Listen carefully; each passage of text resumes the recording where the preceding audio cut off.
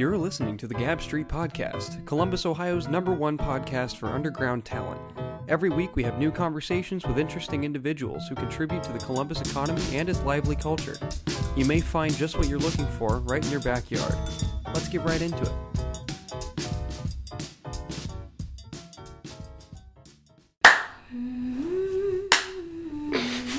Fuck you. I just wanted to do that. My edit's gonna be totally messed up. Why would you do that?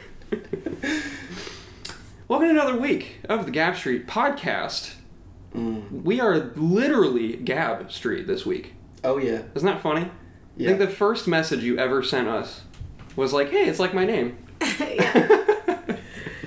And I believe we've been mistaken for you before. Yes. Really? Yes. The very first time we met Joseph Keith for the very first time outside of Declassified, and she was like, hey, you're that lady, right? Yeah. And we were like, No. nah. That is so funny. Nah, dude. that Well, you ain't guys, us. I'm taking over, apparently. Yeah. Just host the show from now on. Just for today. Perfect. So, if you couldn't already tell, today we have Gabrielle Solange. Her Instagram handle, I was looking for the words there, is Gab's Whole Story. Is that correct? Yes? Okay, cool. Did I pronounce your name correctly? Solange. Solange? Okay. You have to say it with a French accent now. Solange. Solange. Yes. Okay. I took But French no, for a few years, just so Gabrielle that works. Solange. Cool. All right. Cool. So, we've been trying to get this shit to happen for so long. When did we first... We've been trying to get Solange for so long. Dude. Yeah, I heard that too. I just tried not to be corny and point it out. No, his job is to be the corny one. Are you dropping bars already? Like, at this point in the episode? Dude, I'm so proud of you. Can we get some ad-libs real quick? Yeah. That's Okay. all you get. That's fine. That's enough. I'll keep it simple. I Yeah. appreciate it. Oh yeah, one of our traditions is to have podcast ad-libs. Got it. On the episode. I need I'll to try stop saying brat, because, like, I've never owned a gun. That's true. I gotta... That's very true. You gotta stay real. Oh Yeah. gosh. So, we're actually going to ask some questions today. We're not just going to sit around you not and normally do mess that? around. No, we do normally ask questions. No, we just talk at each other. The guest never says anything. So, before we begin, I have a couple things I need to address. First of all, this episode is sponsored by Revolter Pictures and Bill Shaft. You will hear messages from both of them in the middle of this episode at about half an hour. If you're watching on YouTube, you will see Revolter Pictures commercial that they filmed, and Which it's is really fucking hilarious. great. It's so awesome. And they're making commercials for everybody, so please go check that out. And Bill Shaft just dropped his Revenant album today, as of this recording, so go check that out too. He has a lot of shows celebrating that. One more thing, we have an anniversary party for the first year of Gab Street. Holla. Yeah. Officially, our anniversary was on February 6th, but we are having the party on Leap Day because that's when we could get the venue. And you should come to that and hang out with us. We're going to have a ton of performers, including my man here, Zay Crypto, for the first time, his debut performance. And we will have a roast of me at the end of the evening.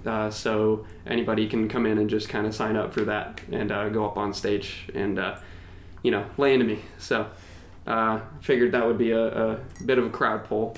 That's kind of cool that my debut performance is on a day that's not even real.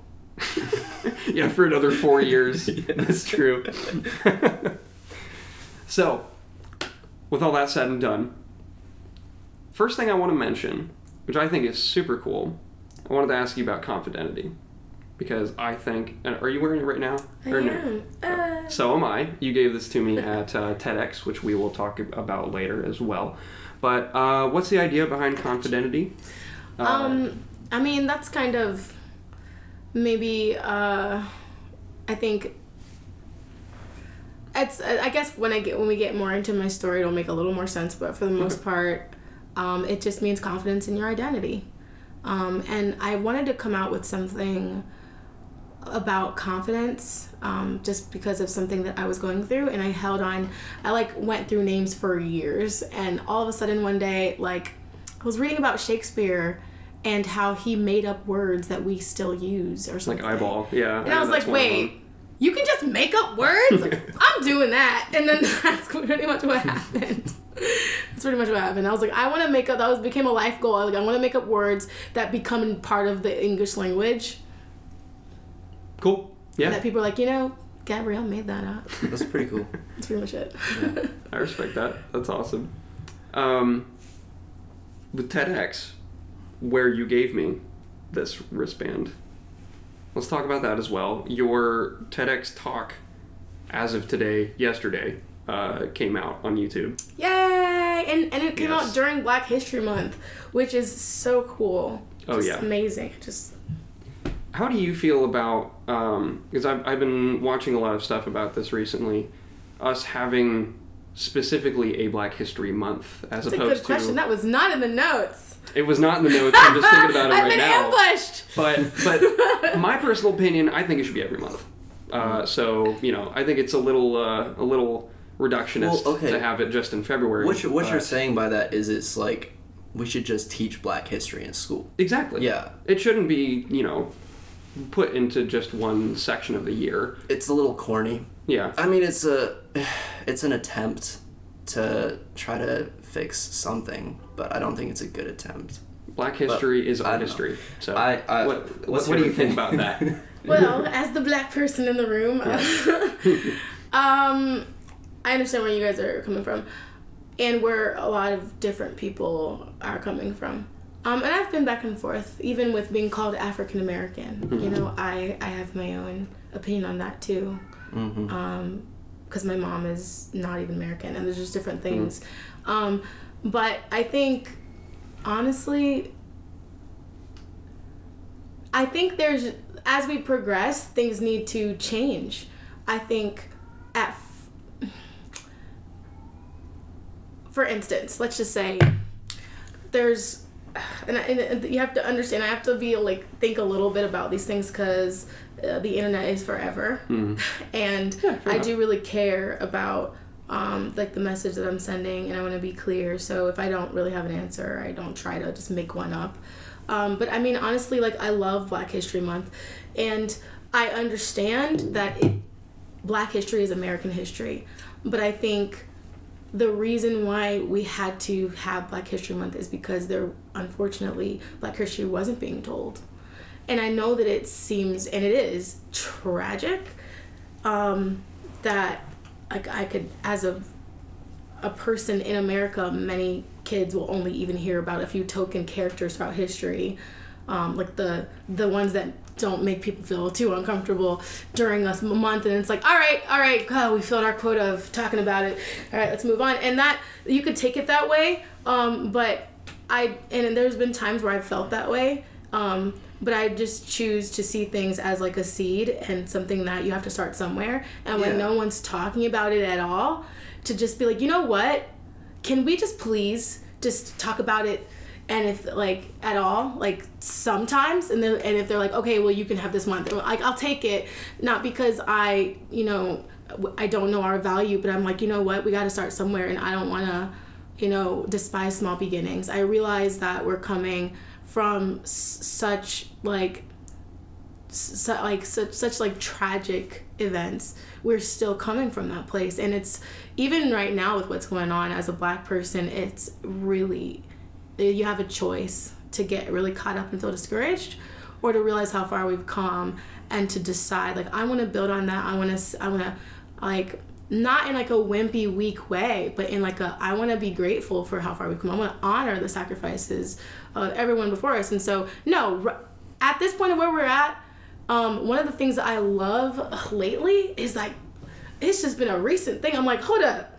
A Black movie came out, and it's not even February. Oh my God, that's literally been blowing my mind. And I've been rejoicing. I've been happy. It just makes me happy. And not only that, thanks to the internet, Black history facts are just flooding my Facebook. And you know what's really crazy? And this is something that I have to realize is a direct effect of the brokenness of my culture. Is I almost felt why is there always Black history stuff at first? Because I was just I almost felt just bombarded. It was a weird feeling. And then I realized that has just been held back so much that now we finally have the power to create our own narrative thanks to the internet. And I almost felt like, I think the reason I felt hesitant to like celebrate it or share it is because unfortunately I had learned to just like only do what made white people comfortable. So I was like kind of like almost like, oh my gosh, another Black History fact. If I share that, it's gonna look like I'm a radical person. People aren't gonna like. I know that's sad. That is. It's sad, but it's something that I instinctively felt, not because it's like how I actually believe. It's just like you get conditioned to like censor yourself and shy away. That's my story. That's honestly what my TEDx is about. Yeah. And so I think it just, the progress that we continue to make and the choices I continue to see presented to me show me how much healing is still needed, not only in my own nation, but even in myself. So I love Black History Month because it's like, because our nation recognizes it, it has been throughout my life the time where I get to be unapologetic about being Black. It shouldn't be that way, but it has been that way. And now I think it's to the point where we can be like, all right, y'all, come on. Let's just change things. Let's move forward. Wow. Let's put out Black History movies in November and whenever we want to, because this is history. Let's stop being offended and trying to keep people from telling their story. And like I love where we're at, and I know that there's a lot of hard things, but I choose to be thankful. I never considered it like that. That blows my mind. The fact that you would get some anxiety about sharing Black history. I know, right? That's crazy. I mean, I know. I get it, but it's like, crazy. It's so crazy. Yeah, because the history that's taught in, high schools and some colleges is just European history right now. Yeah. Or it's either, in Europe, or it's the colonization of other places by Europe. And then nothing before that is really talked about. You know what I mean? Yeah. Like, I don't really know, because of my education and where I went to school, what was going on in, say, Africa before it was colonized. Because we started focusing on that, arena of the world on its colonization. I was lucky enough to be homeschooled for the first, half of my education. Probably, up until 7th grade, I was homeschooled. So my mom actually did a good job about teaching me about actually world history, not just... That's so sweet. Yeah. So, I don't know. I probably have a bit of a different perspective on it. Yeah. I don't really actually care that much about my own history as a, ethnically. I don't really know... on my dad's side, they're all from, Eastern Europe, Slavic people. I really, honest to God, have no idea what happened. Yeah. All I know is those people were, they've pretty much been broke since civilization started. They've just been living in peasant huts all this time and drinking vodka. That's my ignorant knowledge. I don't really know my my ancestry really either. I think I'm kind of Irish and kind of English, but that's about it. Mm-hmm. So, but I don't really mind that I don't know that. I mean, I know plenty about the English side. Everybody knows about the English. Oh, yeah. English one. Do you know what's crazy about that? While you guys talking, it's making me think, since we're on the topic of Black history. Yeah. Mm-hmm.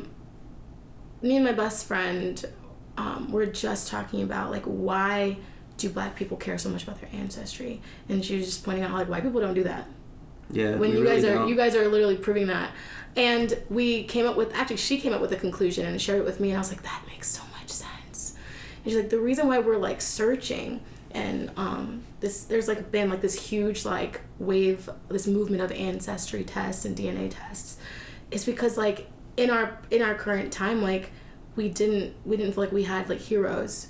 And we're there's just been a Black movement of searching for identity and searching for where do I belong, because I don't feel like I belong here. There's a hyphen in my identity here in this nation. I'm not American, I'm African American, so let me find out who my African ancestors are. I think that totally makes sense. Yeah. I mean, wow, yeah. So you don't feel like an American? I definitely feel like an American. Well, maybe that's not the right way to put it. But I am an American, so... You are an American, yeah. But you feel like it's necessary to include that hyphen? Oh man, we're getting so controversial. What? No. We always want to go controversial. Maybe not necessary, but do you feel like attached to the hyphen, the African American? I think it's the same thing with Black History Month. I think what used to be, I think there's this double, and there's double possible meanings with everything we do. Mm-hmm. They're like, I really don't want to make this about, I don't want to like do a speech about the things I feel about Black history. Go right ahead. I don't want to. I'll just say, like, there are things, I don't necessarily feel comfortable making this all about that. Okay. But let's just say, there are just things that we can choose to own and celebrate. But I also feel like in another sense, from the people who are making those labels, there could be an additional, like, you're not fully American, we need to label you. Mm-hmm. It can be like that too. And I think, like, as Black people, we can eat, it's not wrong or right to want, like, well, I want to be African American. I want to remember who I am because I don't feel like I like how I got my start in this country. I don't feel fully American. I don't agree with American values because we're not all the way free. Like, there's that. But then there's also, like, no, like, my people have contributed to this country so much, and I'm American, and you need to own that as others. And so there's those two, views, and I think they're both right. Yeah. I think I would agree on that. I've got a really weird opinion on race. Like, me and Corey have talked about this, but I really, I think race is like an old-fashioned way of thinking.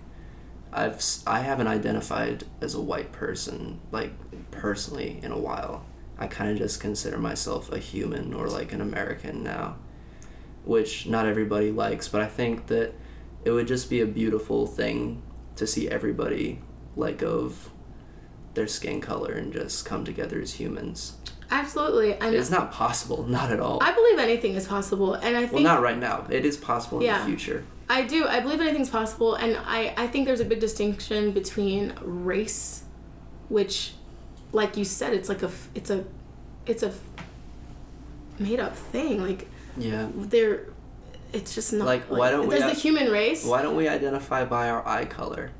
Why don't you? Why don't it could be any. Like, the thing is, like, okay, so I took African American history in college because I was just on this identity quest. Mm-hmm. By the way, I loved that course. Oh my God, I loved my teacher, Mr. Coleman. He's just rocked me, changed my world. It really encouraged me as a young Black person. Where'd you take it, if I may ask? Actually, I took it at Columbus State, where you go. Oh, but okay. He teaches the same course at OSU. Nice. And he actually used to always joke, man. He's like, y'all, man, you got a deal. And actually, like, there was a few teachers that did, like, I took a European history from someone who also taught at OSU, and they were like, man, you're getting the same courses. Literally the exact same courses for a fraction. So it's like, just wise to start off at Columbus State like you're doing. I think, I want to make sure I stay on subject. What exactly were we talking about? You took an African American history class, and it was your identity search. Like, I think culture and heritage, that's different, is just so different than race. We're a human race. And I just think learning your like, what we learned in the class was like how different movements, like the slave trade, were never really about skin, but it was about greed. Like, even if you think and it becomes your perspective, so it becomes about skin, but you have to start with some lie, some deception. He always say, like, it was about greed, and prove it throughout history and show us, like, the very history of it. And, like, even with the Holocaust, it was about greed. It was about greed, but somehow, propaganda about their looks and their noses and, like, it somehow became that because, that's what you do. You create a lie to mask how evil it really is. We're very visual creatures.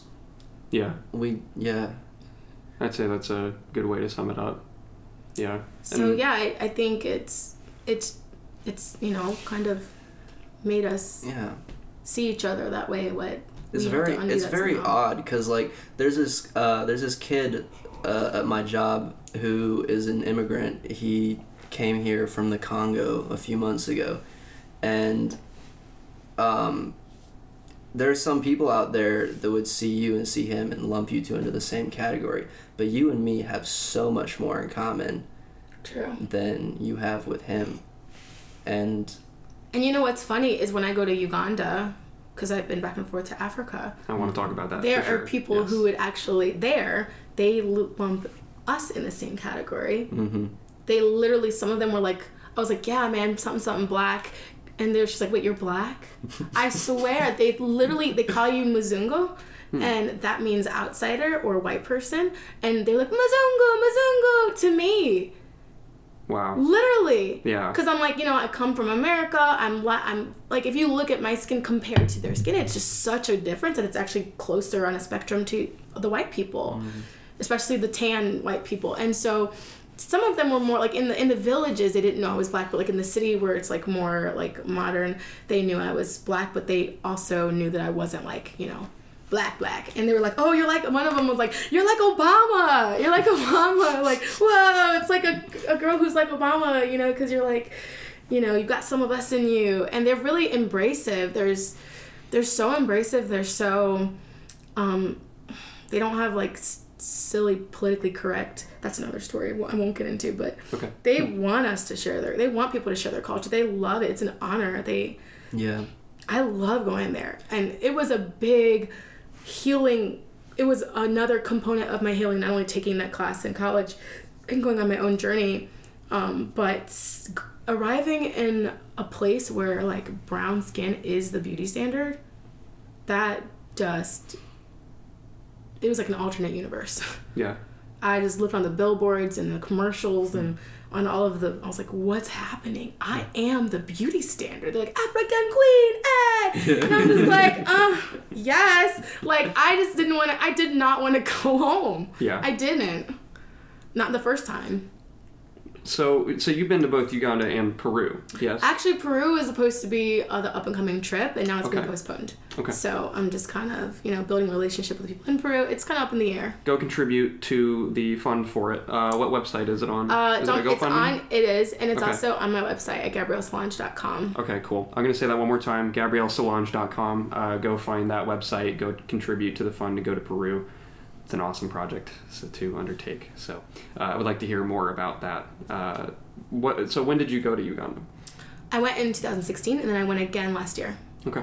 And I want to go back so bad. A team just came back, and they were like, someone left me a voice message, and it made me cry because they were like, oh my gosh, everybody was asking about you. And it just blessed my soul because it just showed me like, sometimes you wonder if you're really making a difference or if anybody could go. Like if the fact that it's you going means something, and the fact that what she told me that the people were saying about my time there and how much they missed me, it just made me cry because I was like, wow, like I really make the difference. Being myself does matter. It's not like, just throw money at a situation or, like me being there, my personality and what I was doing with them made a difference. That's cool. That must be a nice realization. What were you doing in Uganda? A lot. So I'm actually a missionary. Mm-hmm. So I go and I preach the gospel and just like pour worth into people and just tell them they're amazing. And then I actually do and like pray for people and see really cool things that don't always see in America, like genuine miracles. That's a random topic, but it's true. It's just true. Like, yeah. And then when you say miracles, I'm curious. Can you tell us? This is gonna be the weirdest podcast, y'all. If y'all don't stop. Oh no, we've already had episodes. Really? Oh yeah. Yeah. Be yourself always. I like nothing's off the table. Like real miracles, like people would get healed of impossible things. I personally had an injury of 7 years that was incurable when I went, and I was refusing to go on any type of trip like that because I thought I'd be a burden. But I realized that my injury was holding me back from life, and I used to say stuff like, one day I'm going to be healed by a miracle or something because I wasn't meant to live this way. It was like all the way up my left side. My spine was always burning. I couldn't walk without a ton of pain. I thought I would never do music again. Like it was really, really bad. And I would wake up early every day. The team didn't know, but I was in so much pain that I would wake up early and go up to this like special room was like a meditation prayer room, and I would just like, I couldn't sleep because my spine was burning so bad. And I would just be there before everybody else was awake, and I would just pray and sing and just like, you know, just try to be positive. And while I was out there, I hadn't been doing music. That trip changed my life. I had felt like broken, like really broken, from some of my history in like the music industry. And I had felt, because of my injury for so long, I just felt like I had nothing. I had gotten so much weight because of my injury too, because I wasn't able to do the same exercise and martial arts and stuff that I'd done all my whole life. And so as just a woman in this culture, like, I just felt worthless. And even like knowing that a lot of times my talent will be less appreciated unless I look a certain way as a woman in the industry and even in my city. So I just like didn't have a lot of confidence, which is part of that message. It was really about body image and all these things, but I wasn't writing very easily. I had a lot of anxiety when I would try to write. I wasn't using my voice often.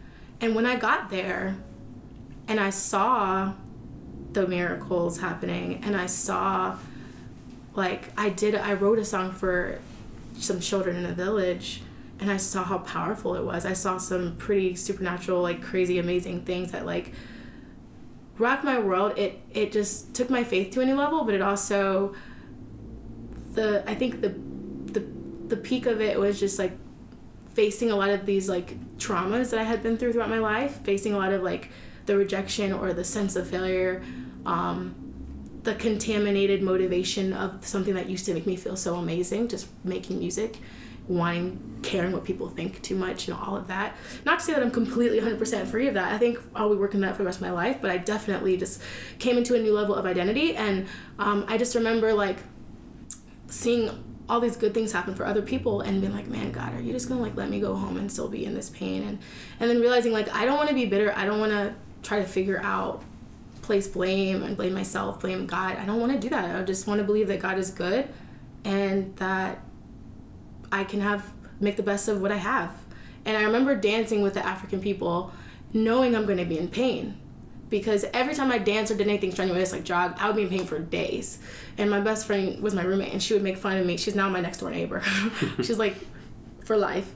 And but she would make fun of me and call me, like, the living dead, because I would be in so much pain when I wake up. I'd be like, and I would, like, stumble out of my room, and she'd go, like, it's so bad. But she'd be like, you're like the living dead. You're like, it's just like, sometimes things are so bad you have to laugh. Yeah. And it was like that, though. So I was like, you know what, I'm going to be in pain, but, like, what if I never get this chance again? I'm in Africa, like the motherland, this place that is, like, showed me my beauty and showed me God in a new way. And I was with these orphans, and I grew up, you know, in a hard situation in the foster care system, or, like, just, like, all these things. And I remember relating to the orphans so much, and also being scared to relate to them, because they had a level of underprivilegedness that I had never experienced. And then I suddenly was the person with privilege for the first time, and it was a weird feeling, and I could understand. I was like I forgave people for treating me that way. Not that I was, like, holding on to it bitterly, but the truth is, like, I just understood. I just suddenly had grace. I realized, like, it's scary to put down that wall and feel what someone in that much pain and that much poverty feels. It's scary. And it was like this moment, this, like, revelation moment. And I just remember dancing, knowing I was going to be in pain, leaving, going back to the hotel room after, like, because we slept out, like, in the dirt, and there was crazy, like, giant spiders, like, all kinds of stuff. It was crazy. But when we finally got back to the hotel where the beds would hurt my whole body, I just remember going to sleep, and then I was laying in bed, and I was having this weird experience, and I was listening to a song that I love by Colby Calais. It's, like, this really cool, like, woman empowerment song. And all of a sudden, the music sounded amazing, more than it ever did. And I was just like, that's weird. It's like a trippy experience. I was like, am I tripping? Like, why is the xylophone standing out in this song? I don't know. It's just like, I just felt this high, this, like, wonderful high of just, like, that I was worthy and that I had done great things for the people.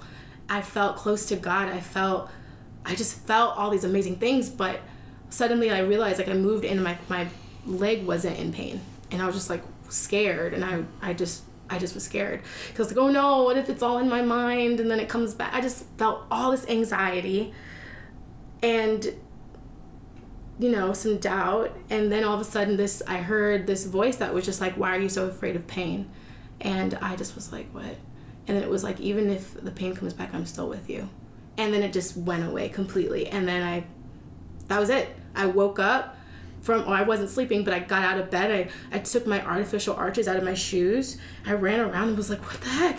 Oh my God. I told everybody, you know, they were like mildly celebratory, like, oh, that's really great. I'm like, do you know? So I come home, I told my boyfriend at the time, and he freaked out. And he's like, man, I gotta work on my faith. Like, you know, we say we believe in different things, but you know, it's kind of like a cultural thing. We say it for our own little safety, but if we ever have to take that risk or see what we really believe, that can be hard. But when you're in the middle of nowhere and like all you have is like God, it strips you. Like one thing I love about my mission trips when I go on them with the teams is like there may be like social barriers, there may be social statuses and positions that they have where we're at. But when you are out there and it's just y'all and it's an entire other culture, like it strips all of that away. You become best friends. You're willing to like poop in front of someone while they guard you in a squatty potty. Like it's crazy. You just get stripped. You get completely stripped, and you feel and you have these experiences that are like mind blowing that you can't. It takes a lot to get rid of those. I've seen people come back and like get depressed because they can't reconcile like the level of humanity and spirituality they felt when they come back into this environment. And it either will make you a better person or it'll make you like hate your existence because you just like, you know, that it's like you just realize you were in the Matrix. Yeah. That's what it's like. It really is. And so for me, that's how I got my legs back. That's why I can wear these shoes without looking like I used to not be able to wear any cool shoes. And I remember I told my boyfriend, he's like, wow, oh my gosh, wow. And then like I told a doctor because I went to my back was still hurting just from like all of the wrong walking that I did, and there was some inflammation. I had to like start eating different and everything, and like walking out what I need to do for myself. But the original injury was completely gone, and I went to the doctor and he was like, so it was like this incurable thing. I had tried like arches that were like man-made, like custom to my foot. I tried Good Feet store, I like x-rays, like everything for years, ultrasound, and he was like, so what happened now? Like, I was like, oh, well, and I just basically really short was like, well, basically God healed me. And he was like, so did you hit your head while you were in Africa? And wow. I just started laughing. I was like, no. Oh, what's wrong? Like people just don't have any hope or faith or concept for supernatural things or miraculous things. But for me, that is my world. That is what I really live pursuing and believing. That's why if you ask me like, you know, simple questions that seem political, like I want to choose the good. I want to see the good because it's like I learned that that's a choice I have, and when I make that choice I open up a world of possibilities that might have not been there. We're going to take a quick commercial break to hear a message from our sponsors Revolter Pictures and Bill Shaft. Hi, I'm Anthony Cardosi, award-nominated actor for Revolter Pictures. We can make your next commercial. Here's some testimonials from some former losers whose lives we've changed forever. I've been selling potato blankets for years, but nobody would buy them. They had no idea how great my product was until I stumbled upon Revolter Pictures. They helped me to show the world that my potato blankets are #1. Wasn't that great? Revolter Pictures makes all kinds of commercials for all kinds of people. Just check out this former loser. My friends and or family told me that I would never find anyone to make a commercial for my secondhand bread store. But thanks to the guys at Revolter Pictures, my business is through the roof. Are you still not satisfied? Okay, check out this testimonial. Before Revolter Pictures, I look like this. Now I look like this. Revolter Pictures is a group of independent filmmakers who want to bring your vision to life. Find us on Facebook and Instagram Or you can email us at revolterpictures@gmail.com.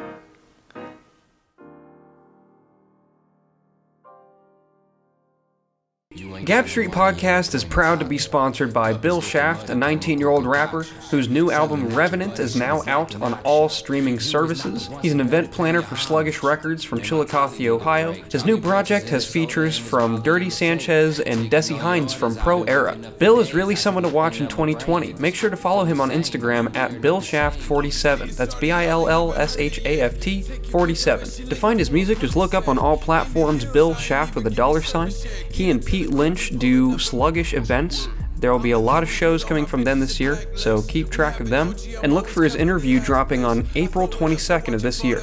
Now back to the show. That's a great story.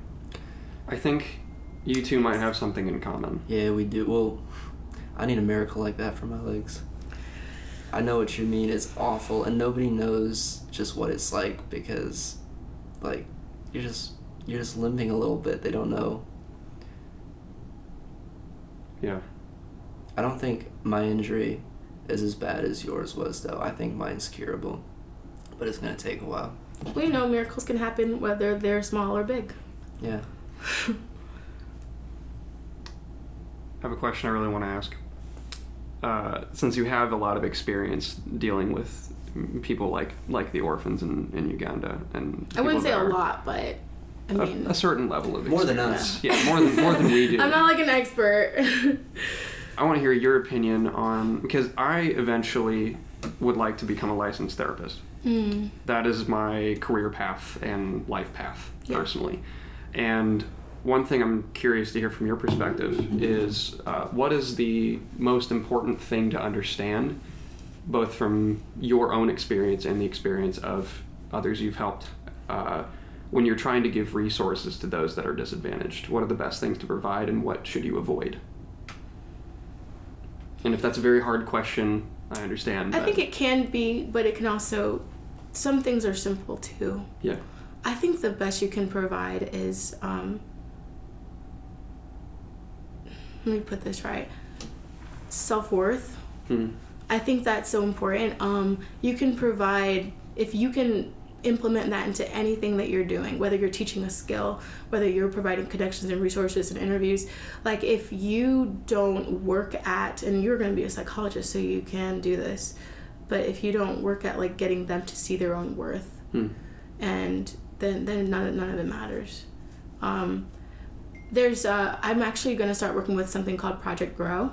Okay. With an OSU student. He won a prize to fund his own nonprofit for a year, which is epic. That's He's my awesome. friend, and it's awesome. And I'm gonna start working with him to partner with something called the Star House, and it's people who have been most of them have been in the foster care system or something. They're struggling with homelessness and lack of resources, lack of family, and it's like a drop-in place where they're transitioning into adulthood, and a lot of people don't understand the normal problems that. One thing that, and I like that you asked me this because this is actually becoming my focus. It has always been my heart, but I had to not be picky about the gigs I chose, not be picky and just do everything for the last 2 years. But thankfully towards last year more, I started getting opportunities to use my voice and to, sing and get work.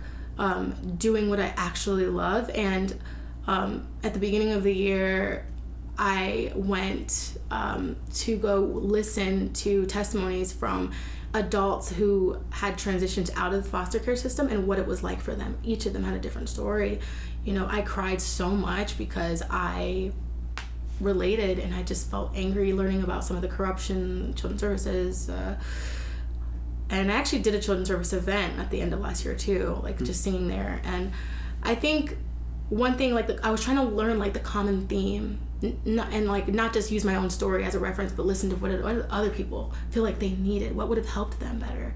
The people who ended up on drugs, the people who ended up homeless. And I think resources, but I think like there's some things I realized listening to their stories, and then it made me realize things in myself. There's trauma that we don't account for just as human beings, period. But then when someone's also going through that, there's like these orphan spaces inside of us that sometimes we don't want to cook. Why? We don't know why. But maybe it's because you had an abusive situation and your mother never wanted you in the kitchen, and you felt like unworthy around that. You felt like, so when you try to get creative, it makes you feel this like craving for family that you'll never have, and you just can't take it. There's stuff like that. There's so many things. And I think like if you're ever gonna like try to provide a resource, I think just making sure it's a holistic process. And I don't think like any human can necessarily like make up for all of those things in another human.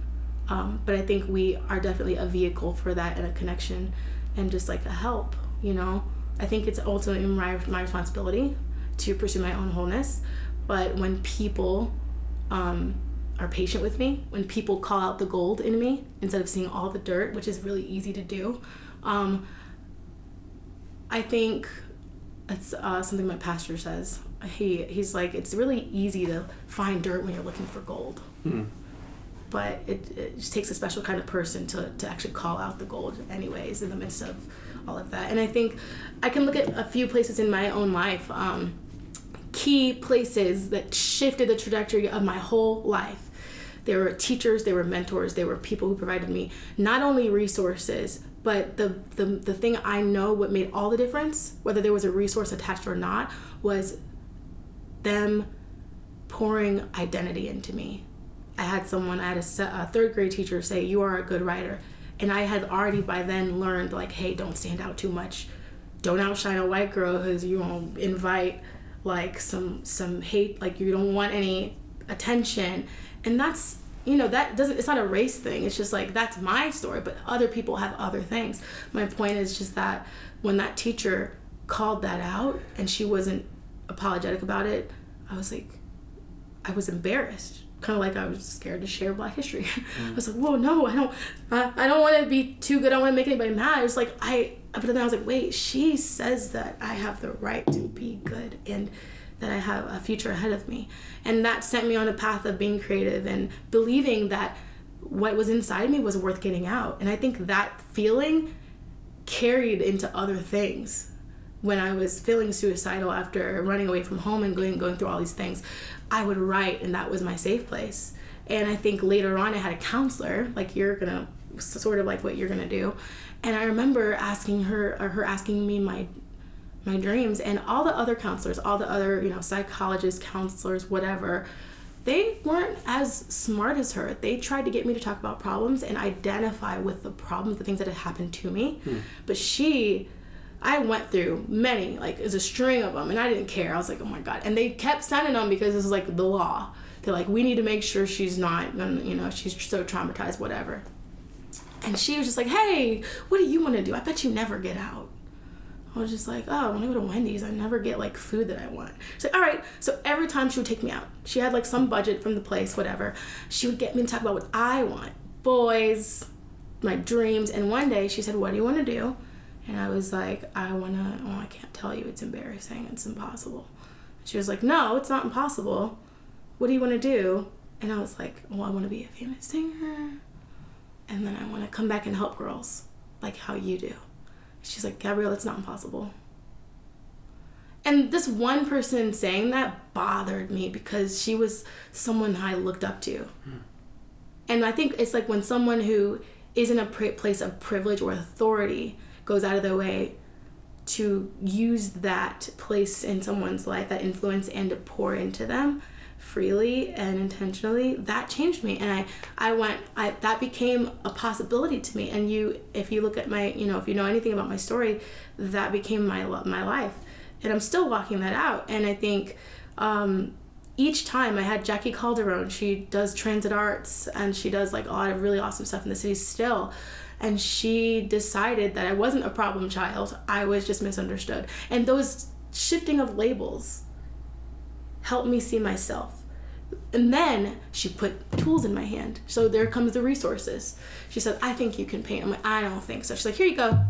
And then giving me opportunities. So I would say, I don't know, I don't think like psychologists like have all the power to do each of these things, but just like the full picture of what we can do for people is, one, assign worth to them, a value to them. That can be through many different ways. It can be through words of encouragement. It can be through opportunities that we trust them with, boundaries that we set instead of enabling them, actually calling them to a higher standard with patience and understanding, with trauma informed, of course. And then resources attached to that, because there's this, there's like this gap where sometimes we just throw resources at people, and when they don't get it, well, then we're like, see, that's why we can't waste our resources. But then it's also like, well, no, we just need to like give them the words, and if they know the truth and they don't do it, that's their fault. But like, well, no, they don't have the resources, and so it's even more discouraging. But if you put those two together, then we have an actual, like, we have a formula that can work. Corey, you taking notes? Mentally, yes. Technically, we're recording this too, so I'll be watching this back. That's, I am going to apply all of that. And I had never heard anything like that before. Seriously. From any psychology professor or anybody that was involved with my education toward that. I think that portion of it is very neglected. Really? And to nerd out a little bit. That's an interesting point. Let's hear it. I'm going to nerd out just a little bit.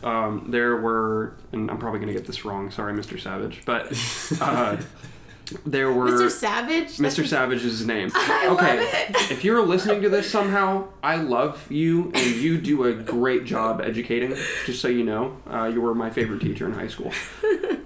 Anyway, so I took a 2-year course called IB Psychology in high school, junior and senior year, and it all leads up to this giant 34-paragraph test that you have, like you write that many paragraphs total from memory.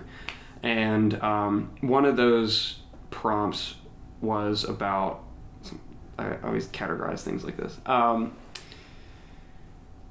abnormality in psychology is highly, like there is a class called abnormal psychology. It is a field of psychology, and it was all focused on negative aspects of the human psyche up until relatively recently, like the 1980s or 1990s. All of it before was, here's what's wrong with people that are abnormal. Here's statistically different, and it was all just about negative health traits. Mm-hmm.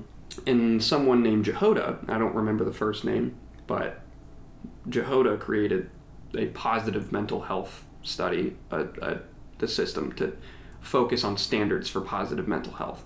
And there are 7 of them, and I don't remember any of them, but it's not focused on. And a lot of, like psychologists know this if they've taken classes about this, but the current system that is regulated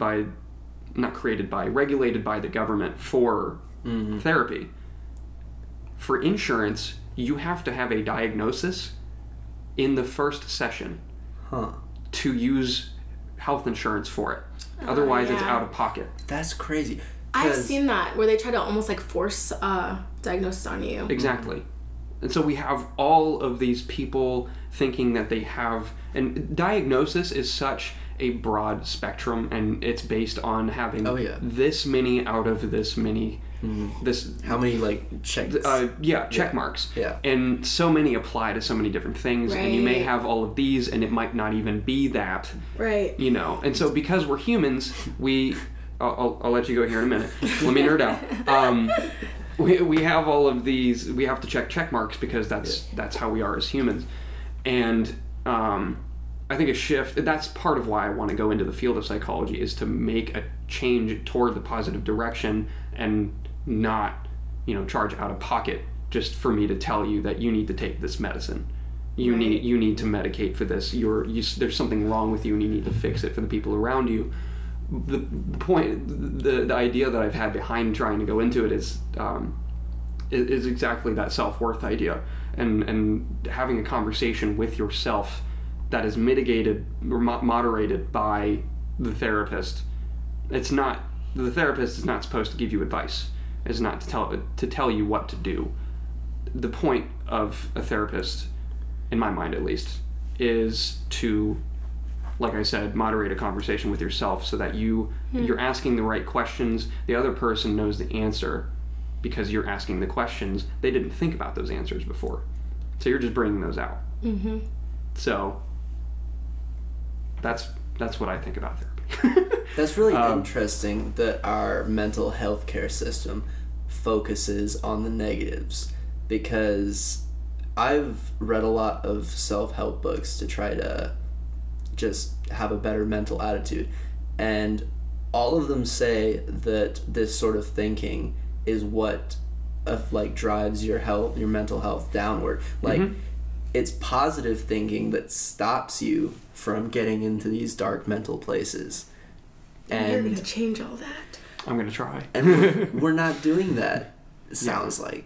Yeah, it's insane. You know what? That really makes sense, because I don't like therapists. Whenever I've gone to a therapist, I just feel depressed. More depressed than I was before I went to him. Because they tell you have depression. Yeah. And so you... No, which it's sounds so true. silly. No, but it is so true. It's You're like, so smart. It's more so they're just like, so tell me about your childhood, and then I'll tell them about my childhood. And I'm like, right. That's now you see why I said that counselor that helped me is she didn't do that. Yeah. She said, tell me about your dreams. Yeah. Now, no one has ever asked me that. That's great. There is a way for that to be effective, though, too, because there are two ways of doing it, and one is, funneling self-worth. Yeah. Funneling is kind of a crude term for that, but you know what I mean. And second of all, you can uncover one person's source of trauma, so you can find I'm forgetting... Mental blockage? Yeah. Basically, like what is causing a certain behavior that is not making their life as easy as it could be. Right. Pretty much. Right. And you can find that, you can unearth it. Exactly. A lot of people will unearth that and then leave therapy. Exactly. That is the worst thing you can do, because the rest of the process is to help you accept that and make it part of your journey, instead of have that just as, oh, this happened to me and this is why I'm wrong. Right. And I'm going to think about this as part of my identity as a negative thing from now on. Right. And that's so not how you're supposed to do it. You're supposed to keep going through, but you can't force somebody to keep going through therapy. It's a free country, right? We can't have mandatory therapy. It's also very expensive. Exactly. It is. And, we have to tell you there's something wrong with you in order for you not to have to, give us so a it's ton of money. Yeah, my mom's healthcare gets me 3 sessions every year. So That's insane. it's 2020. I get some free sessions. So 3 hours, and I'll have to wait till 2021 for the next ones. You just need good friends. Yeah, I mean, honestly, I don't even want to go, but she wants me to go. I just rather talk to my friends, but...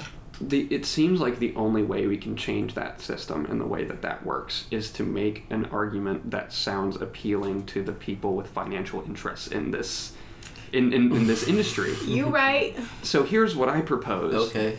We say to these healthcare professionals that are monetizing our mental health that a person with healthier mental habits, with better mental health, is a harder worker. Is someone who... Seriously, I'm not even kidding. Okay. It gives them a better sense of self-worth, and when you work for something, that is one of the biggest sources of self-worth. And I'm not saying that this is the argument that I want to put out there, because that should not even be part of the equation. Yeah. But I think we have to, for the people in No, you power... have to strategize. Exactly. It's like having Black History Month. It shouldn't be a thing, but you gotta use what you have. Yeah. So I like it. You have to appeal to the investors. the way things are, not the way things need to be. To our rulers. Yes. I like it. I really hope you do all this stuff. Thank you. Yeah. I appreciate that. And this podcast is kind of practice. Yeah. No, I do. honest. I see it. I really So. do. While you're talking, I won't get all mushy, but I think I just really, I really believe what you're saying. Like, I genuinely see you doing that. And I'm like, you can do it. I hope you know. You literally can do that. I'm going to hold you accountable. Oh, boy. We can hold each other accountable. Is that the first time someone said that on the show while you've been here? That they're going to hold me accountable for something? Because I think feel that like might be it's the first time. You think? Yeah. Hey, you know what we need in this world? We, as creatives, we were talking before this started, like, just showing other creatives through this podcast and other people, innovators and thinkers, like, what's available. And I think one of the things we need is, like, camaraderie and people to hold us accountable. Like, me and my best friend, we hold each other accountable to our dreams, and we have, like, we literally, like, schedule meetings just to work on our shit. Yep, that sounds like me and Corey. Oh yeah. And me and Luke. Oh yeah. Like, Oh yeah. and you just got to do it. Yeah. So if you start telling me something, I'm gonna believe you, and I really do. It's not, I don't believe what everybody says, but it's something that I just feel that it's who you really are. Thank you. That means a lot. I haven't heard that on the Look show out before. for Corey in the 30s. Coming to you next decade. A therapist near you. A therapist and I love that. I would say like a public figure / with training, with psychological background, you know.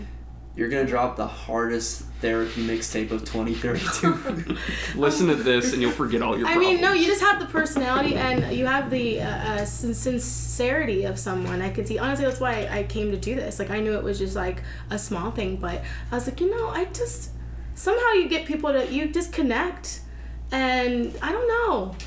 I like when I find stuff like that and find people like that. It's refreshing, and I don't know. We just all got to. I just believe in what you're doing, and I want to contribute and be part of it. Thank you. Because I really do. So now you prove more. Like, I really think that we can. Like, there are some people, you know, they have, you know, their platforms, and they're making a big difference. And I definitely think there's no reason why you shouldn't be one of them. So, and why I shouldn't be one of them, and why you shouldn't be one of them. That's the point. Yeah. Like, we are the change, you know? Yeah. Gab Street's gonna be bigger than you know. It's going to be bigger than me. I want it to be bigger than me. Absolutely. It's already bigger than you. It is bigger It than has me. more. You have more followers on Gab Street than you do on your personal page. That's So totally a measure of it being. yeah. Just look at the numbers. That's Yeah. all we know. So the focus of this show is Columbus, heavily, and we've talked about your mission trip to Uganda, and I want to hear what you've learned from that experience into what we can do better as a city for the disadvantaged areas that we have. Because, fun fact, not really that fun of a fact, but it's a fact. I learned this while I was interviewing Cassie Young and Jalen Alexis from, Jalen Grisso, Jalen Alexis at her Instagram handle, Matter News, the founders of Matter News, and they said that from their research, Columbus, Ohio, out of the United States, is either the or the second most financially and racially segregated city in the United States. Interesting. Yeah. So we have areas such as, you know, Franklinton and Linden and Whitehall, and that are less advantaged and have less resources.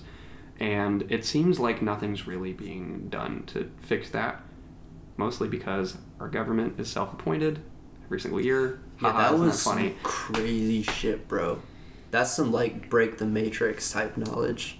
Andrew Ginther, I want you on the show, but I'm gonna tear into you because nobody runs against you, and there's a reason why.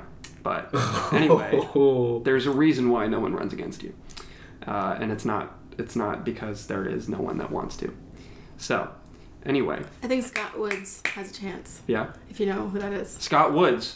Mayor Woods. Mayor Woods. Scott Woods. Vote for him in the next election. I don't know what his platform is, but whatever. We just need to get the establishment Democrats out of it. The people who know who he is will love that shout out. Okay, cool. That's good. Cool. So I wanted to ask, what can we do better as a city for disadvantaged areas? And maybe not from a governmental standpoint, but you know, from what we've already been talking about today. I won't pretend to know. Because I think I'm just in my lane, you know? Mm-hmm. I think the stuff I said before, like just providing resources and hope and making sure that holistic approach. But I guess it depends on your role in society, you know? And that's what I mean, like, I won't pretend to know what the whole city can do, because I just have to find my role and make sure that I am applying that to the city. That's it. Like, I think if we all just, like, kind of, like, be in our role and, like, be in our lane and, use, like, for instance, you're doing psychology. You could just do it so that you can make money and have, like, live on a ranch somewhere, but you choose to say, like, well, how can I like maybe shift perspectives and even learn and find a better way to, like, move my city forward and help people. I think it's just like, whatever you do, just be considerate. That's really it. It's that simple. You know, some people have more power, some people have more resources, but whatever you do. Hashtag LSD in the water supply 2020. Do you want me to explain that to you real quick? No. Okay. Just kidding. I don't care. That's a Gab Street meme. It is a Gab Street meme. Yeah. We had Morgan Harper on the show for Okay. a while back, like that's so episode cool. 36. You know, I actually hung out with her She is like so a cool, few isn't she? weeks ago. Yeah, not long ago. Yeah, she is one I was of the like, oh, nicest thank you people. for meeting. She's pretty cool. She's very passionate. While we were interviewing her, you said that we should put LSD in the White House water supply. Yeah. And she was like, Wow. what am I supposed to do with this information? What the heck? It was Y'all so are funny, crazy. though. Well, I mean, that's what we're here for, though. You get some pretty cool guests on the show, too, for... Yeah, we do. You really do. I think it's something special about it. It says something about you, too. You're very cool. Yes. Only the best. Let's see. Do What I have... episode is this? This is 54. 54. Yeah. So we're into the second year now. That's true. Season 2. Season 2, yes. Do I have any lengthy, Who was the wordy first guest you had for the year? For the year? Joseph Keith. That was January 1st was when the co-host episode came out. So we did a retrospective episode because I did the show at the very beginning with my man Gage, and we went for about 22 episodes, and he came back on. I think it had been 28 episodes since he had been here, and hung out with us, and we had a couple co-hosts that we've had, including you. Yeah. We've also had Alex Johnson. Shout out Alex Johnson, minor figure on Instagram. Revolter Pictures, very funny dude. Yes. He's always there to comment on my posts. That's true. Thanks, man. Okay, for real, best fan to have ever for anything. Yeah. He's just so supportive about all, like... It makes me feel bad because I don't go on Instagram enough, but, like, shout out you. Yes. But yeah, we did a quick episode with everybody, and then after that, Joseph Keith was the first guest that it was not involved with the show. You can't forget already. Mia though. Mia was a guest too. Mia Nicole was also on that episode, and that was very funny. That was a great episode. So funny. They are very raunchy. So that was awesome. We kind of slide on either side of the spectrum on this show. Yeah. Yeah, because we'll go serious and then we'll have Pussy Boy on. Yeah, like we'll have the raunchiest people on the show, and then we'll have people like Mike DeLicchio, where he does the Columbus Food Truck Festival on the side of Mile and such. So I like that you let people be themselves. That's really cool.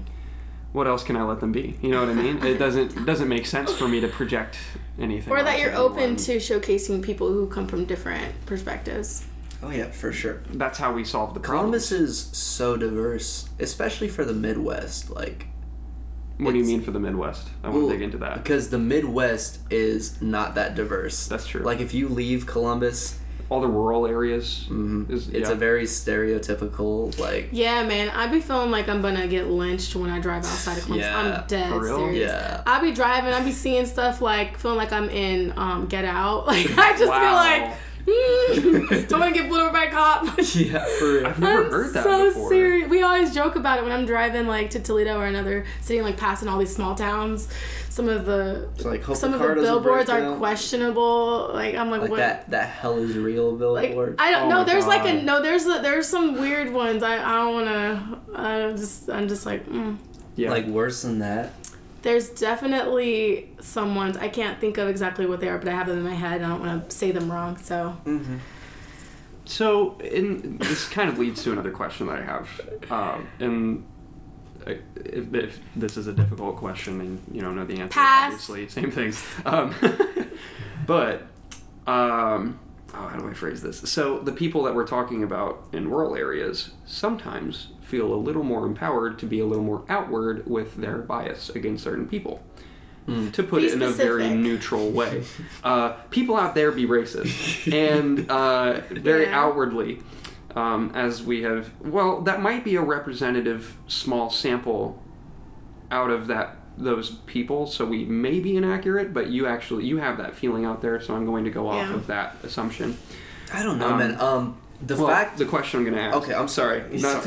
Not to step on you, but how does one with an unconscious bias living in the city that is not able to, well, rightfully so, not able to exude that attitude, but is trying to actively fight that unconscious bias? How does one fight that bias? What are the steps one needs to take? The bias, like when they're in that area? Like here in the city, there are obviously, like in every city, there are people that are racist. And if we think about it psychologically, there are people that are racist that don't want to be racist. Yeah. And this is a thing that happens where their unconscious bias leads them to automatically separate different groups in their mind. I mean, no matter how you think, we all think in terms of race. Like, I don't even believe in race, but I still think in terms of race. Because it's socialized. It's been bred into me. It's crazy how much you can subtly find that in all media and everything around here. I wanted to see if you had any opinions on how to fight that bias. So are you saying how to fight it in other people or in yourself? In yourself. Oh, that's awesome. Well, I think it's funny. I mean, I've had to fight it within myself. And I'm Black. Yeah. But I think, again, like I think like with my TEDx, like kind of talks about, like, you know, before you're ever introduced to race, you know, what do you see? What is the first feeling? And you see those posts going viral where a white girl gets a black doll and the clerk is like, well, why are you getting that doll? Is it for a friend? And it goes viral and people are like, oh, we're so racist. And it's just like, well, I mean, I think you just have to, it's sad, but you have to like choose to renew your mind with the truth, and you have to make sure you don't feel guilty and you don't own those thoughts. Like if I think the reason we're not healing is because we don't want to admit that we need to be healed from that, because then we're admitting we're racist, and that's the worst thing you can be called, right? True. And so it's like, but if we can just say, wait a second, I don't think that person is as capable because they are this way, or that person's not as, you know, attractive because they look this way, or whatever it is.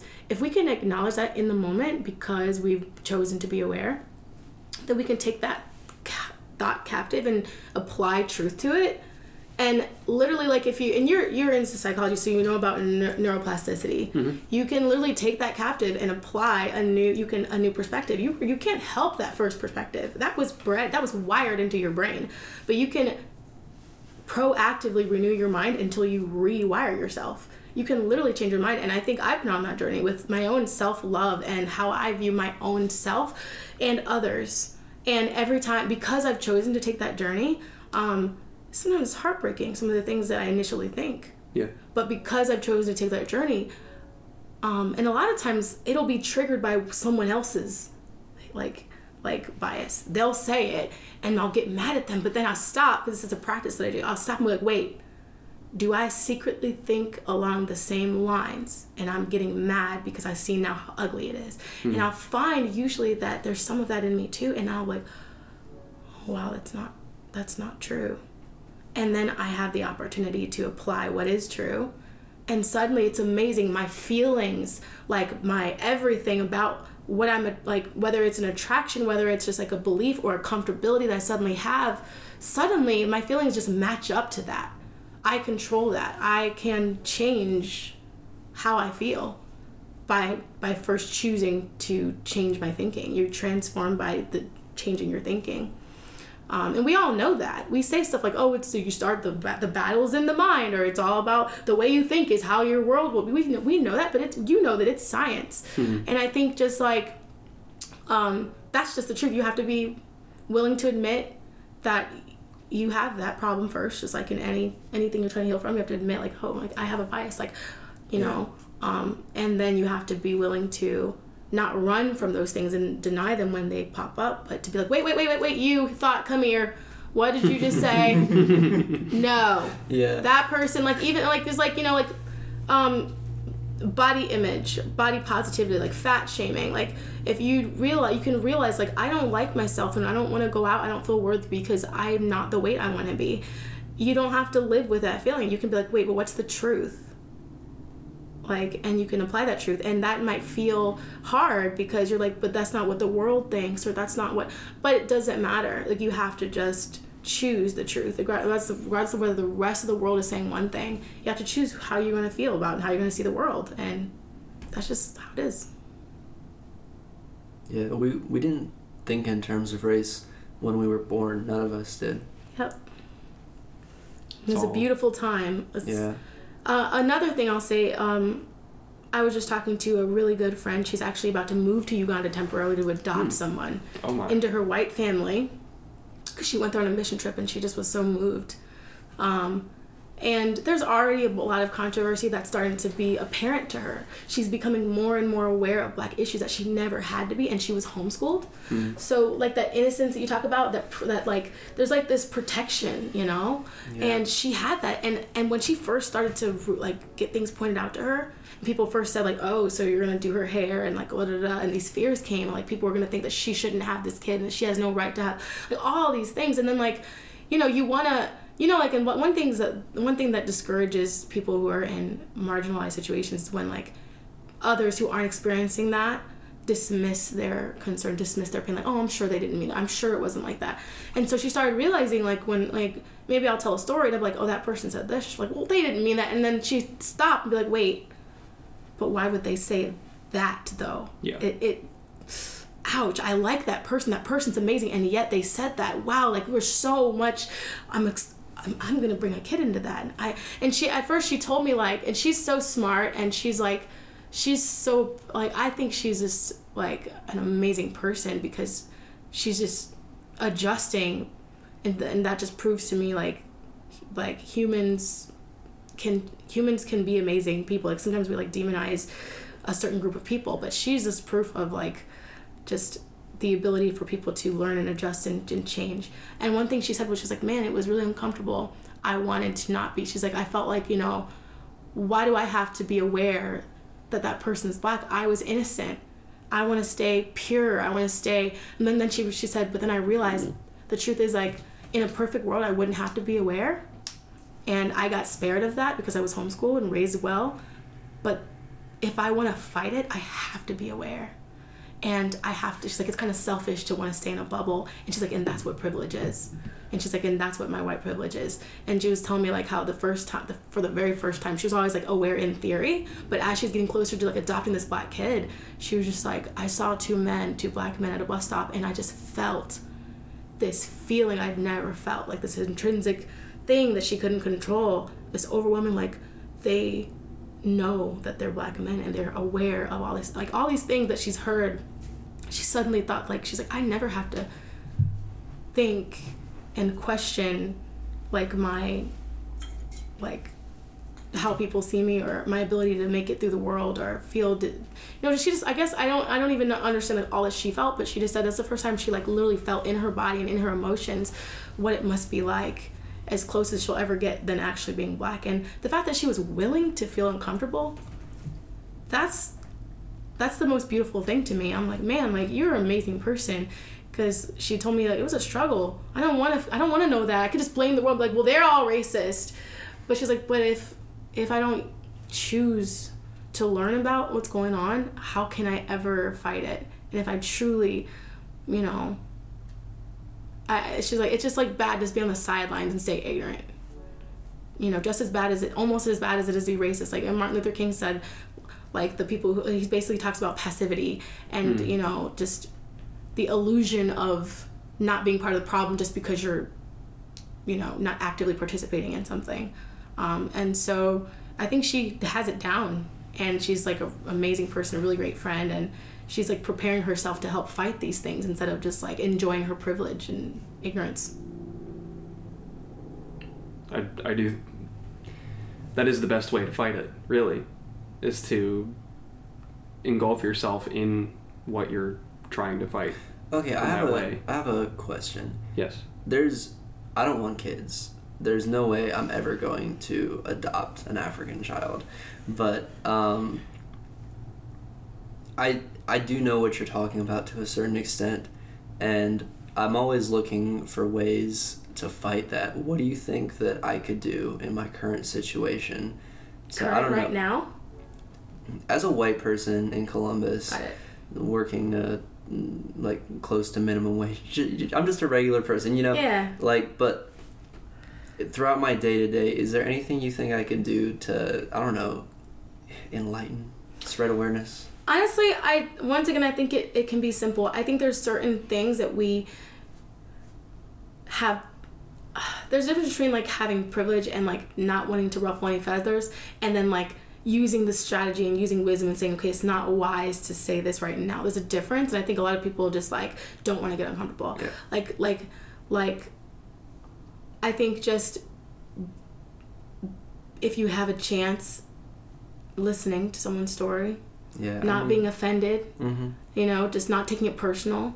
If someone is upset at white people, and like someone already commented something negative on my TEDx, and they were like, what did it say? It said overcoming racial tension. It was like, really? Like, you know that's not possible as long as white people exist. Sorry. They said that. You can go read it. So I gotta go. And yeah, like, so we're on some like, what's that dude? Oh, the Marvel movie who tried to like get rid of everyone. Thanos. Yeah. Oh my I god. was like, let's all the white He's people up there. disappear and make a better world. You know, and I think I could have been, been irritated, like, man, you're part of the problem, or white people could just be like, see, this is why I don't do anything, or they could be like, you're a bad person. But instead, regardless of whether you're black or white, I'm like, ouch. You really believe that? Mm-hmm. That has actually been your experience. How much pain have you been in? You know, and that's what you got to do that with each person. That's all. It doesn't you don't make excuses for them. Yeah. But you just try to offer a different narrative and be like, hey, like, I just said, like, I'm really sorry that's been your experience. But, you know, it hasn't been mine.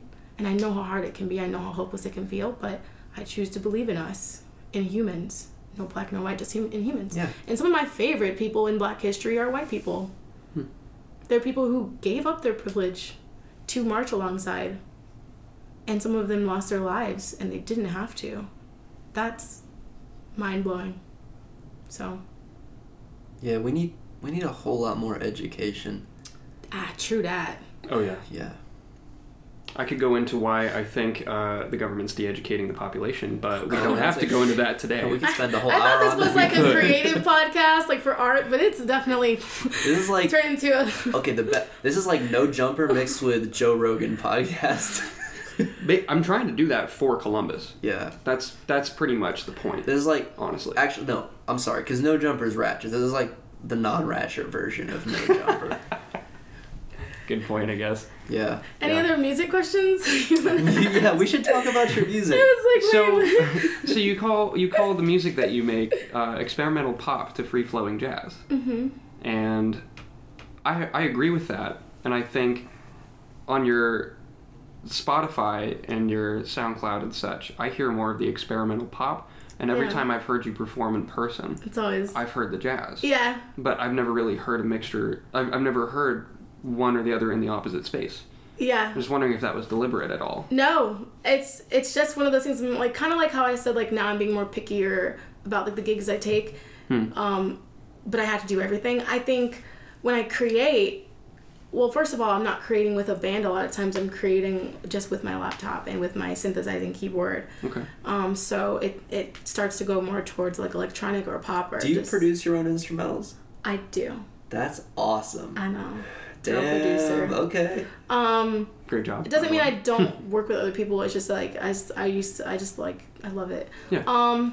But the shows that I was getting happened to be, it just kind of opened up to me. And also I kind of like, I think there's some times where you got to push what you want, and there's other times it's just like, you know, I don't even know all what I really like. Music is just like endless and limitless. And so when jazz opportunities started opening up for me, I just found a new side to myself. And I loved jazz, and I found that jazz honestly can go anywhere you want it to go. And it's just the opportunities that were opening up. I just followed that.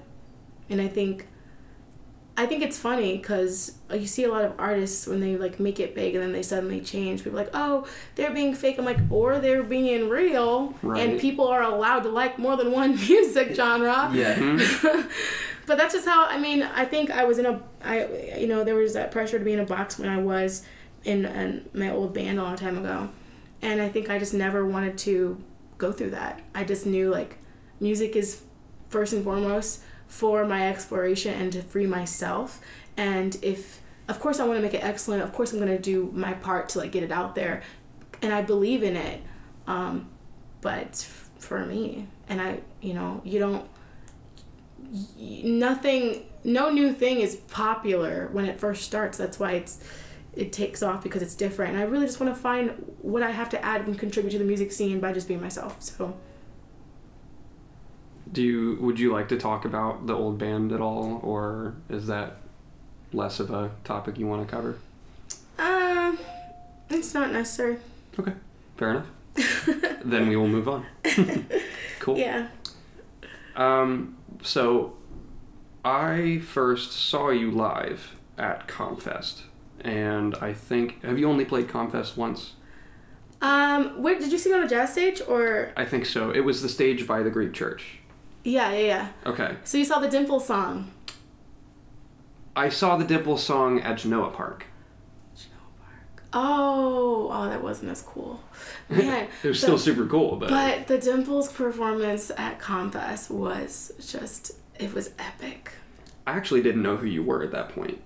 All I saw was this person exuding this immediately powerful presence that stop it. Seriously, I'm not kidding. My attention had to go over here. Normally when I'm walking around Comfest, I don't really take everything in that well. It's just a lot of people go there just to smoke weed. I don't smoke weed. Or to like not wear shirts. It's like, exactly. Yay! Yeah. Just kind of we'll just be right. We'll just kind of float float around. around. What if you run into your like boss? I don't know. I always wonder like what the heck.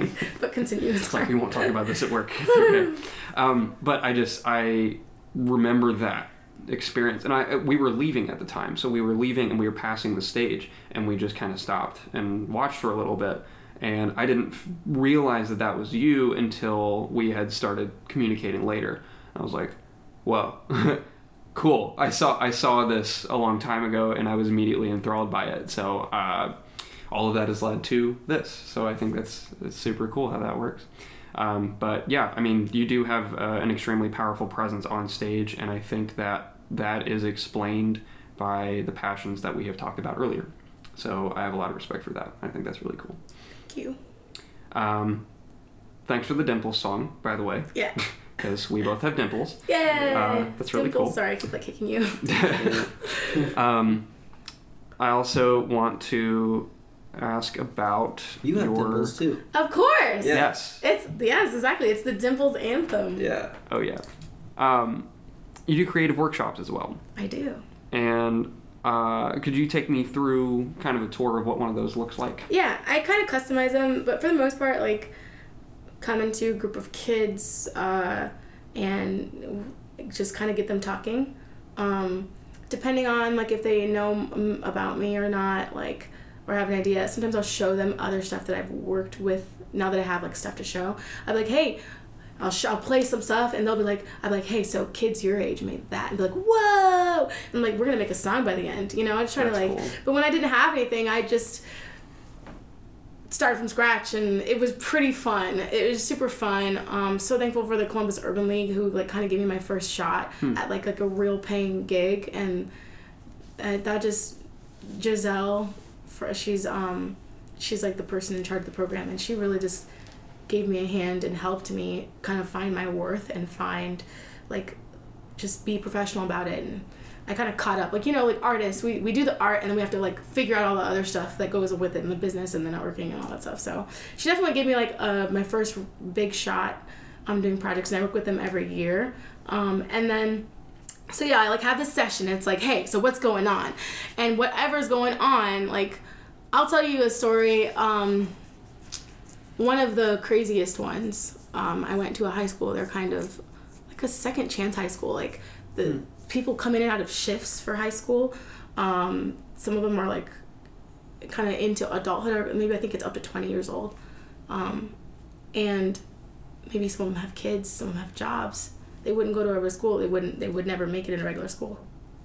And they're not, they're maybe a newer school and they don't have like a lot of money for stuff, So I walked in there, and it was, for me, that's something that like I said, just like, we're gonna be doing that for the rest of my life. I'm gonna be like recentering and remembering the purpose of what I'm doing and trying to trust that, because you can get real caught up in just trying to make it, just trying to even just trying to pay rent.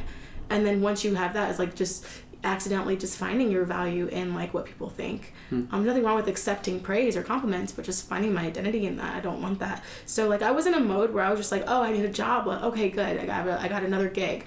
I'm gonna work with these kids, whatever. And I got there, and I remember like there were some people there. I think there might have been cops, and they're just like, hey, we're gonna have people coming in and out. Like, there was just a murder, and one of the suspects, one of the students. Oh my God. And I was just like, oh. And they're like, it's fine though, just sorry for the environment, but carry on. And it was just like, oh. And I always look for a deeper meaning to things. Sometimes I actually get a little antsy if I can't find a deeper meaning. I'm like really dramatic. So, which is like, that's not always good. But immediately I just was like, oh, I think I'm supposed to be here for like way, way different, like way bigger than just like simply like getting a check real quick. And I just remember getting to know those kids, staying with them, and volunteering. Most of the time there, I just volunteered. I came up there on my own time and hung out and, coached them. They had a talent show coming up, and I took me and my boyfriend at the time, we like singled out this one kid and coached him through his performance for the talent show, and he ended up winning. That's and cool. Just like, it's just such a cool, special thing. Like, I think you can't save the whole world, but you just got to believe like the ones, there's just this certain ones that stand out, and just take what you get. But for the most part, that was a very strange, interchanging thing. I just kind of did whatever I thought worked. I did make a song with them, but we ended up having improv workshops, and we just made stuff. I did vocal coaching for some of the girls who were not confident in singing. But for the most part, our normal workshop would be like songwriting, music production. I open up Logic. I show them like, this is how you take a loop and cut it. We talk about the feel, like what do you want the song to be about? That will determine like the kind of sounds we use. I kind of vote on like a type of beat. I don't let them do too much, because that would like, I'm going to do that by myself. Not too many opinions. But once we have that structure, I break them off into groups and we start writing. I go visit them, and the staff, if they're staff like of the school or the program, they kind of make sure they stay on task. The kids are usually really good at staying on tasks. And then when we have enough of a song to put together, I start forming the beat a little more based on what's been written, like the timing.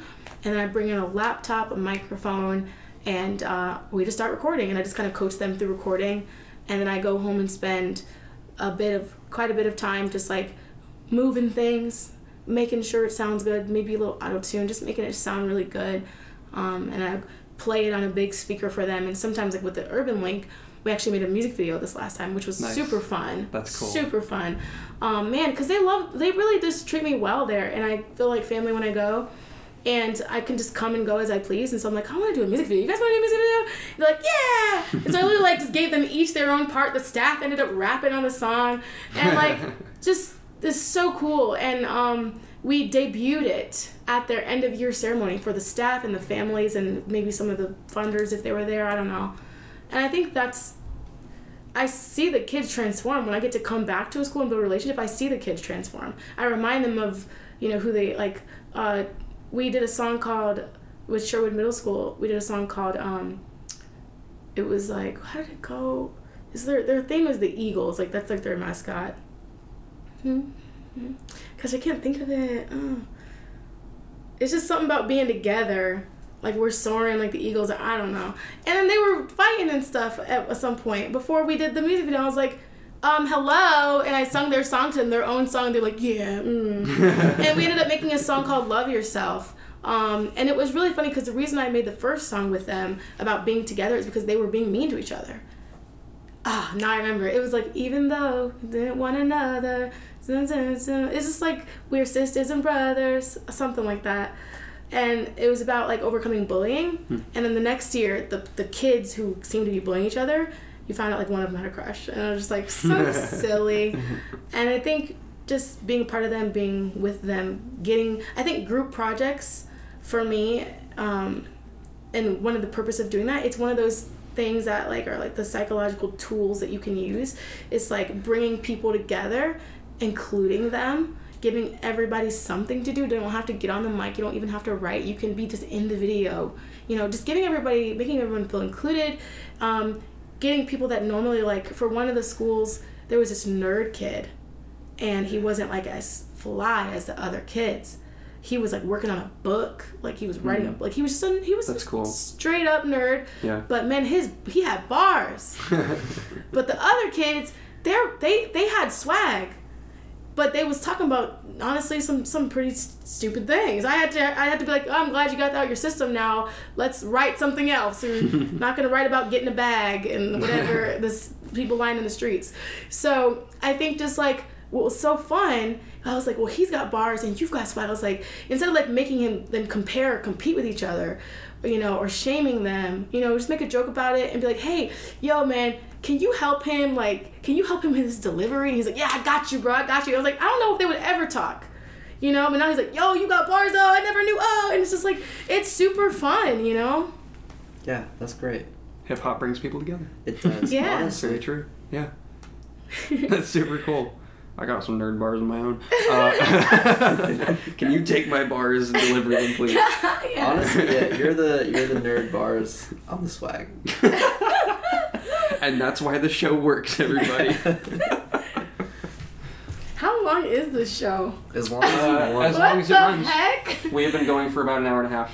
Wow. Damn, we didn't even take a break. We did not. I've stopped doing that because it cuts off the flow of consciousness. So I don't like to do that. Seriously, it does. There's the nerd bars right there. You don't want to cut that off You because sound like we're you're about already- to murk someone. I'm gonna cut off your flow of consciousness. Nah, dude. Oh, we good, man. We good. The longest we've gone is Joseph Keith, an hour and 48 minutes. I thought you went Let's longer. break the record. Just No, kidding. did you go 2 hours recently? Mm-mm. We have never hit That's 2 so hours. crazy. People will literally sit and like listen and watch that though. Yep. Wow. We have people that do that. Yeah. Yep. Okay. It's very fun. I like doing this. It's, okay. I have a very long attention span. Got That's it. not very common. But we Yeah. could like take little clips of like funny parts and interesting parts and like make little commercials. I Just, have like, been wanting to spread do them, that. To spread them Yes. everywhere. Yeah. I'm going to have time to do that in the summer. I don't have we the have time to to do do that that. right now. Yeah. No, we have to do that. We have to like, honestly, I'll probably do a little bit of it too, because, I would I'm appreciate telling you, like so much. I'm not going to do something unless I'm going to go all in. What the heck? So yeah, I'll probably take some little clips and like be like, man, check out the rest of this on. Yeah, that'd be great. Oh, yeah. We need like a Gab Street best of video. Oh, that would be so cool. Yeah. So Well, we have enough video episodes banked we're now. up to a year. We should do season 1 Gab Wow. Street best of. The only problem with that is You most need of those lots aren't of video. hours. Oh, that is true. Yeah, we did audio only for a long time. Oh well, Alright, that means just less to sort through. Forget Yeah, about that's true. those. We'll start. What episode do we start filming again? 43 or 44. We can go It was 43 up until now. Everybody else, get out of here. 40, episode 43 is called Legalize All Drugs. Yeah. And it was just us LSD in two. the water. Yes, hashtag LSD in the water Yes. supply. We need Oh, every man. guest to say that now. Oh gosh. Oh, man. Do I have anything else to cover? Let's see. I think it was Alex who started that hashtag. I think so. I think he did. Yeah. Okay, so I have Run Song Studios written down. That is the creative workshops. Okay, cool. I figured, but I didn't know if there was anything else you wanted to expand It's the tag on. I also give, like if I do photography or videography or anything. It's just all Run Song Studios. Go check out Run Song Studios. Quick plug. Yeah, and it's Please on my do. website. Awesome. My website's kind of like 3 websites. I noticed that. Yeah, it's really well put together. Well, thanks. It's very well done. Did you use WordPress? I use Wix. Okay. Wix is good. I Wix, love Wix. Let's have a whole episode about website building clients. It's one of those skills you have to learn if you are an artist, even though you don't want to, unless you like want to pay someone to do it, which you probably can't because you're an artist. That's very So, true. That's very It's just true. one of those things you got to do. Yep. I agree with that. Quick lesson. This isn't Super Duty tough work, but you just learned She just dropped a gem on you, okay? You gotta learn about websites. Honestly. So, Still learning. I guess we will just hit the last two things that we do every single episode. Where can people find you and support your work? I know we just said that, but let's say it again. At Gab's Whole Story and www.gabriellesolange.com. You can look up my recent TED Talk. Just type TEDx Gabrielle Solange. And check out, you can follow me on Bands in Town to see when I'm playing, or you can even just go to the tour page. I would really love for people to log in and kind of subscribe to my website. I don't spam you. It just notifies you when I have a show or if I post a blog. We also have a mailing list. Yes, get on that mailing list. Yeah. Oh, yes. So get on my mailing list. Let me tell you what I'm doing, and I'd love to see people at shows. Cool. And buy some merch. My Yes. Confidentity Please do. T-shirts and stuff. We'll be picking up some of that for the show. I'll wear it and plug it during some episodes. That'll be cool. Last thing. Do you have any shout-outs to make before we wrap up? Shout out to my best friend, Patricia. She's definitely my... Sometimes she acts as a friendager, like a manager. Sometimes she poses as my assistant. Sometimes she poses as my assistant so she can get in free to places and enjoy free wine, which is what she did at the Wonder Ball. And Nice. just she just been there for me, and we're there for each other. And then I would say shout out to, just honestly anybody who gives artists like me a chance or provides us with monetary award for the work we do and really puts a value on us. Just anybody who's just willing to do that and make space. I think as a city, we were talking about what can the city do earlier. Assign value to artists. Mm-hmm. I recently wrote I'm going to be doing something. I should say I'm doing something on International Women's Day, March 8th. I have 2 different shows, and both of them are going to be very different. I've got to create an original song for the evening one, and that's going to be interesting for sure. Cool. But yeah, it's just going to be very different. But for the most part, just when people... There's a hustle mode of every career. There's you could be an intern, especially in creative avenues. But for some reason, being an artist, that time that you are in hustle mode, it can seem never ending. And you can not I think I've seen a lot of artists burn out. Just because they don't know how to teach people to value them. Mm-hmm. And I think people and organizations, they will push and push and push and take advantage of you because they know you love what you're doing. Mm-hmm. and not consider if they truly honored and value what you did, they would assign value to it so that you can keep doing it. And I think they put that responsibility on, hopefully you'll make it. So let me get you to spend a month creating this thing for our show, for the exposure. Or there's just this illusion and these ways that people are taking advantage of that you don't find in any other industry. And they still get exposure for their work, and they get paid. You don't find that in any other industry. And I think arts are super impactful. And I just think we need to start admitting that and paying artists, honestly. And to again phrase something in a way that investors will understand, what are you going to do without a graphic designer to brand your stuff? It's one aspect of that as well. They're an artist too. Yeah. And a lot of graphic designers are told to take the payment and exposure. Oh my gosh, that's crazy. Yeah. Yeah. And I do think we got to pay our dues in the world. There should be things that we're willing to do, but I think at the same time, that whole self-worth, it's kind of a catch, because in order to create, you have to, I think earlier I said, you have to believe that there's something worth in you, getting out, right? But if the world is constantly telling you, well, it's not worth it, the caterer is worth it, this is worth it, the building is worth it, but you should just do it. Mm-hmm. That can mess with you, And I think we just have to just count them in our budgets, count them as, when we can. It's very true. Do we have any other points that we want to bring up? Any other topics? Any last minute plugs? It's nice meeting you.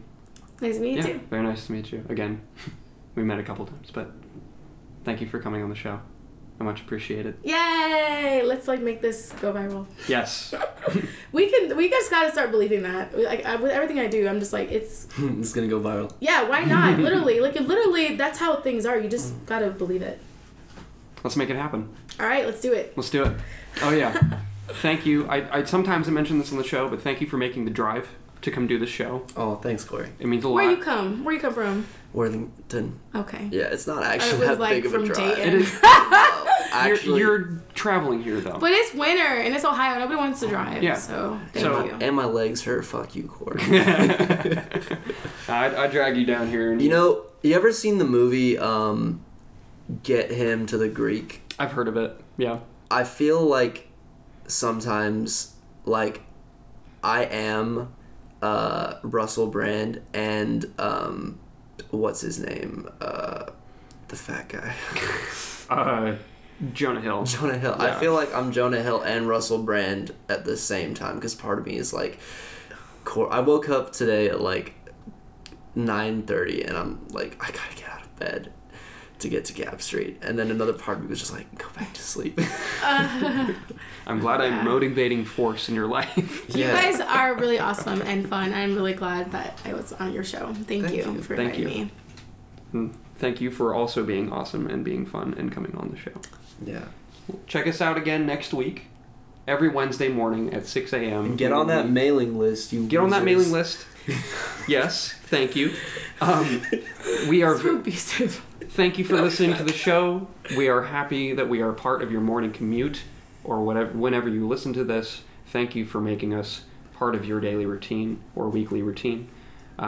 We won't stop. Don't worry. This is still going to go on. Tell all your friends that you believe in the city because you watch this show.